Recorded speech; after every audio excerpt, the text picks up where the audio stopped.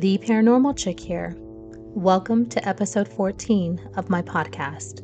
Today, we are going to talk about werewolves and werewolf encounters. The first story is the North American legend of the very first werewolf. The history of the werewolf has roots in many different cultures, dating back to ancient times. One legend in particular refers to an early Native American tribe in the area that is now known as Wisconsin in the U.S.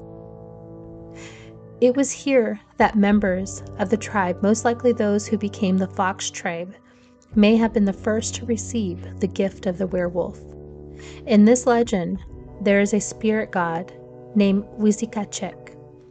Wizikachek was a shapeshifter who lived in the woods. He was a friend to humans, and his default physical form was that of a wolf. One day, Wizikachek was roaming the woods in the form of a man when he saw two brothers from the Fox tribe hunting. The boys named Kimi and Machiayu had just caught a deer with their bows and arrows.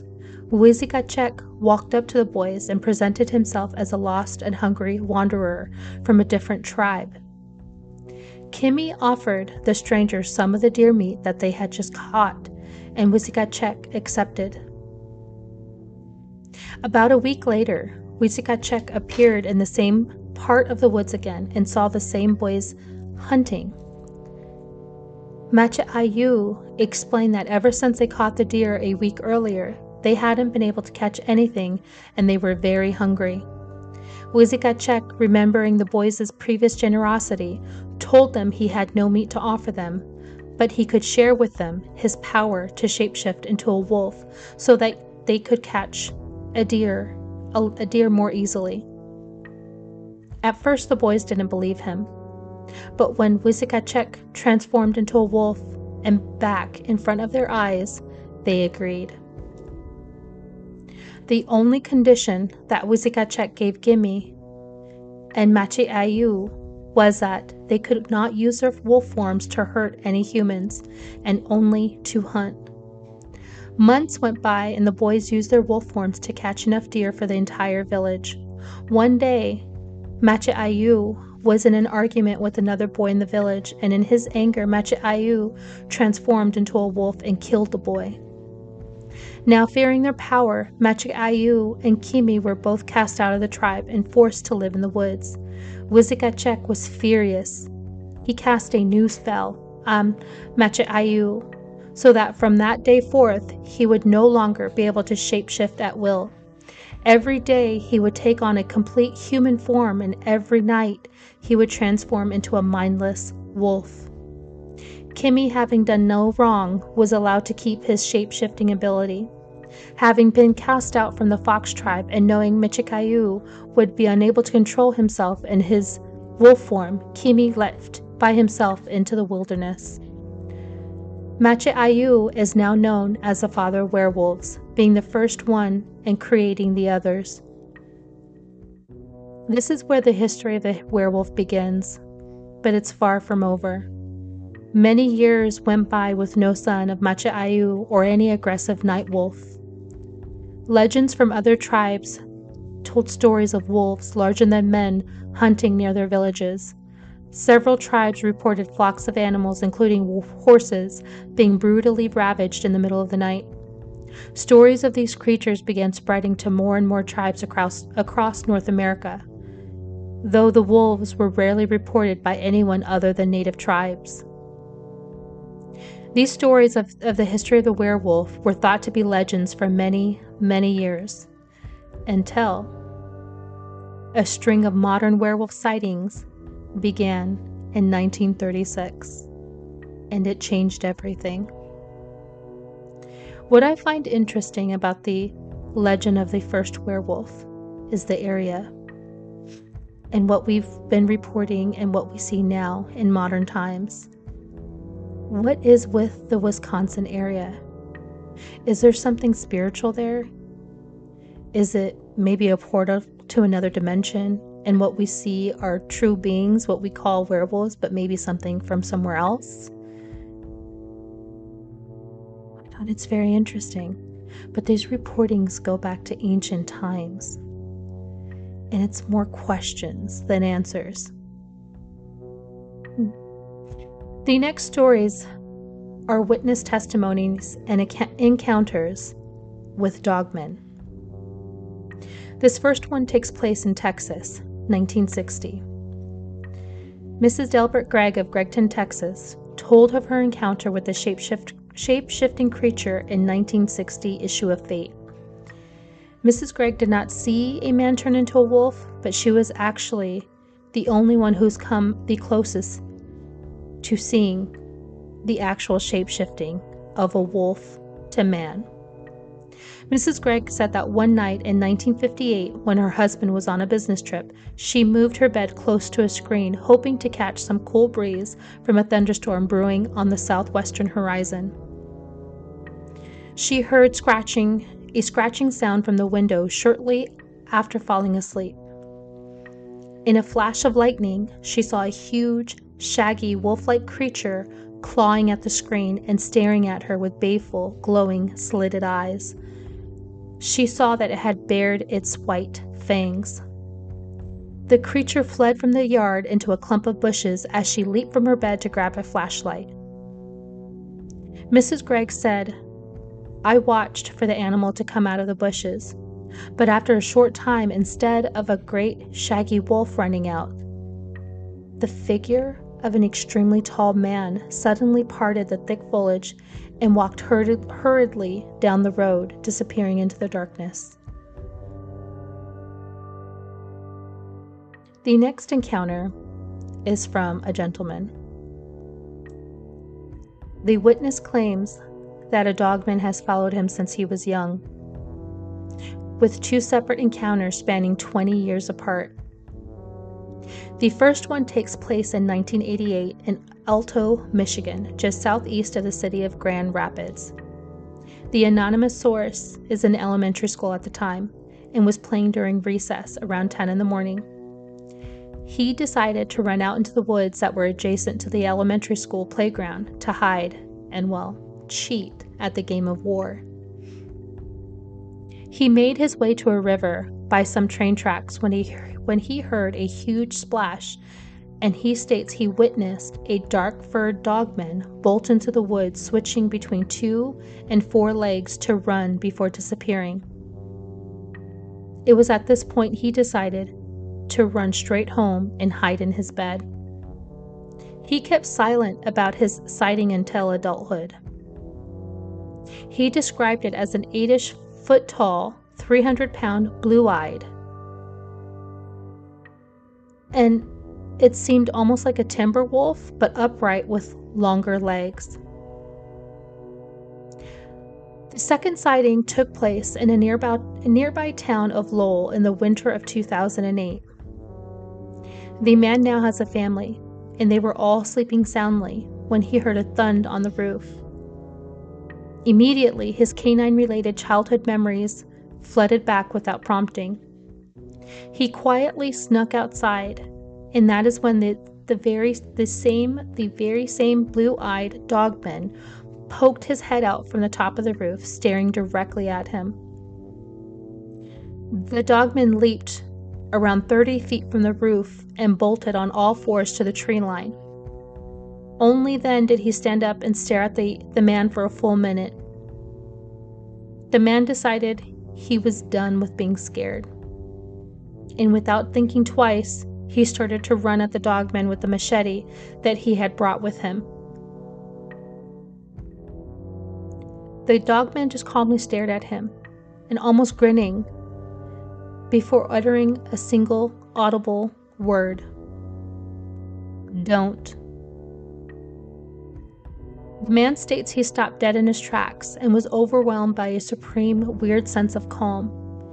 He dropped his machete, backed away slowly, and the dogman turned and walked calmly into the woods, disappearing.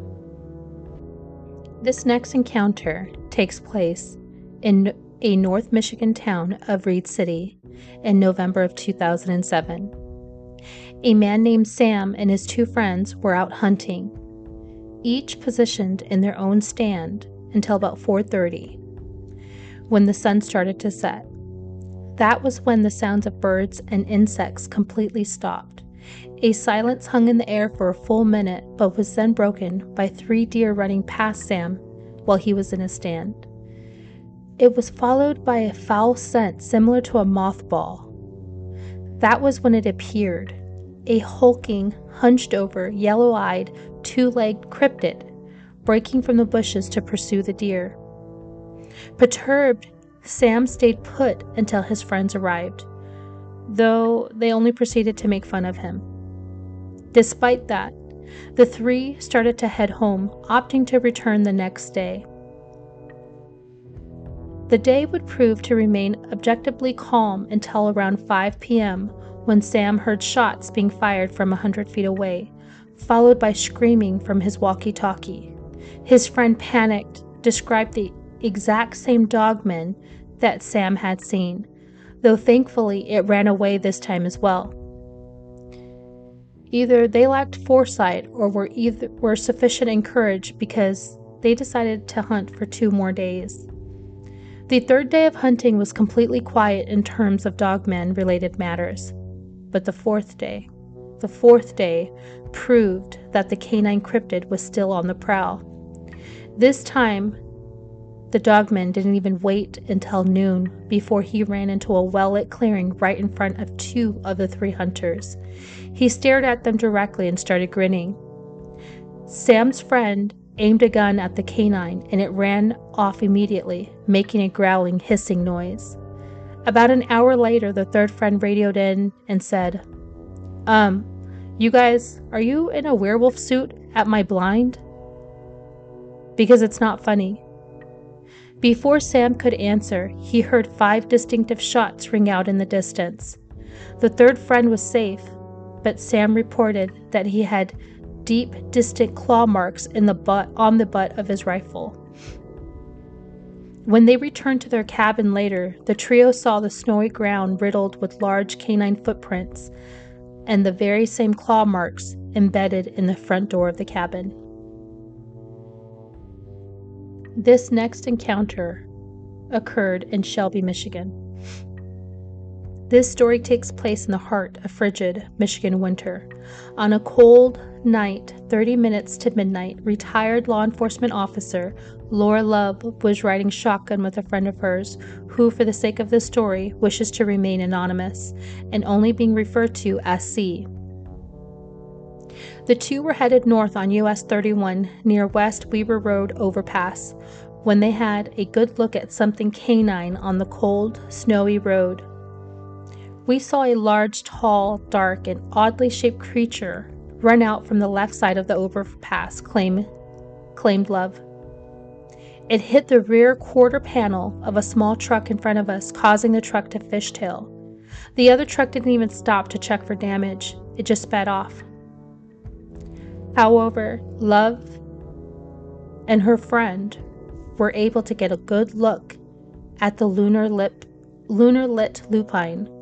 She describes it as almost 7.5 feet tall, dark-furred, bipedal figure with backward-looking knees and nearly a lion's mane worth of fur sitting on its neck like a fancy fur collar from the 20s.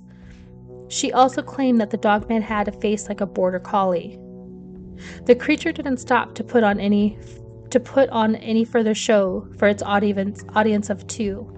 It ran off, disappearing into a patch of weeds and trees. Love and C drove home silently, stunned, and didn't discuss their encounter until they were in the safety of Love's home. Only then were the 2 able to admit to each other that they had both, indeed, seen the Michigan dogman. This final story comes out of Minnesota. On the border of Wisconsin is the city of Duluth. It can be found in Minnesota, right at the westernmost point of Lake Superior. This sighting took place on November 7th, 2016. It comes from a graphic designer, though she wishes to keep her name anonymous. It was a cold night on Maple Grove Road, a stretch of road that sits right at the border of a residential Duluth and the more rural area to the northwest of town. The anonymous source witnessed an upright cryptid running from the edge of where lampposts of the residential area are able to illuminate before dashing into the field with a very old barn. She described the creature as probably being 7 feet tall if it were not running on all fours with an extremely hunched back. It had a wolfish face with a long snout and short, pointed ears. It moved stiffly and awkwardly as if it were walking on its hunches like a gorilla. The graphic designer was frozen for a second, watching the dogman move, until she saw a passing pair of headlights illuminate it from behind, bringing into focus the creature's silhouette much, much more clearly. She panicked and drove to a well-lit gas station where she waited for her husband to come home. She described an overwhelming, almost supernatural fear weighing down on her like a thick sludge. The story doesn't end there. As soon as the anonymous reporter told her family about the brief encounter, her sister confessed to having seen the same hunched, wolf-like being years back, standing at the edge of her property and staring into her house with piercing red eyes. So those are the werewolf stories I have for you today. I find it interesting going back to the legend of the first werewolf. It's always Wisconsin. In all the sightings that we see in North America, well, in the United States, a high amount of sightings are in the Wisconsin area, Michigan. And now the legend of the first werewolf ties back to ancient times, ancient early tribes. Could it be true? Is that the reason why we now have modern day sightings of the dogmen? Was it that lonely Native American boy who was cursed to live his life as a wolf? Makes you wonder. Well, that's all I have for you tonight. As always, I would like to hear your feedback, the good, the bad, and the ugly. If you have any suggestions or any experiences that you would like for me to tell on your behalf, you can remain anonymous. Send them to me. I would like to hear, see, or read them.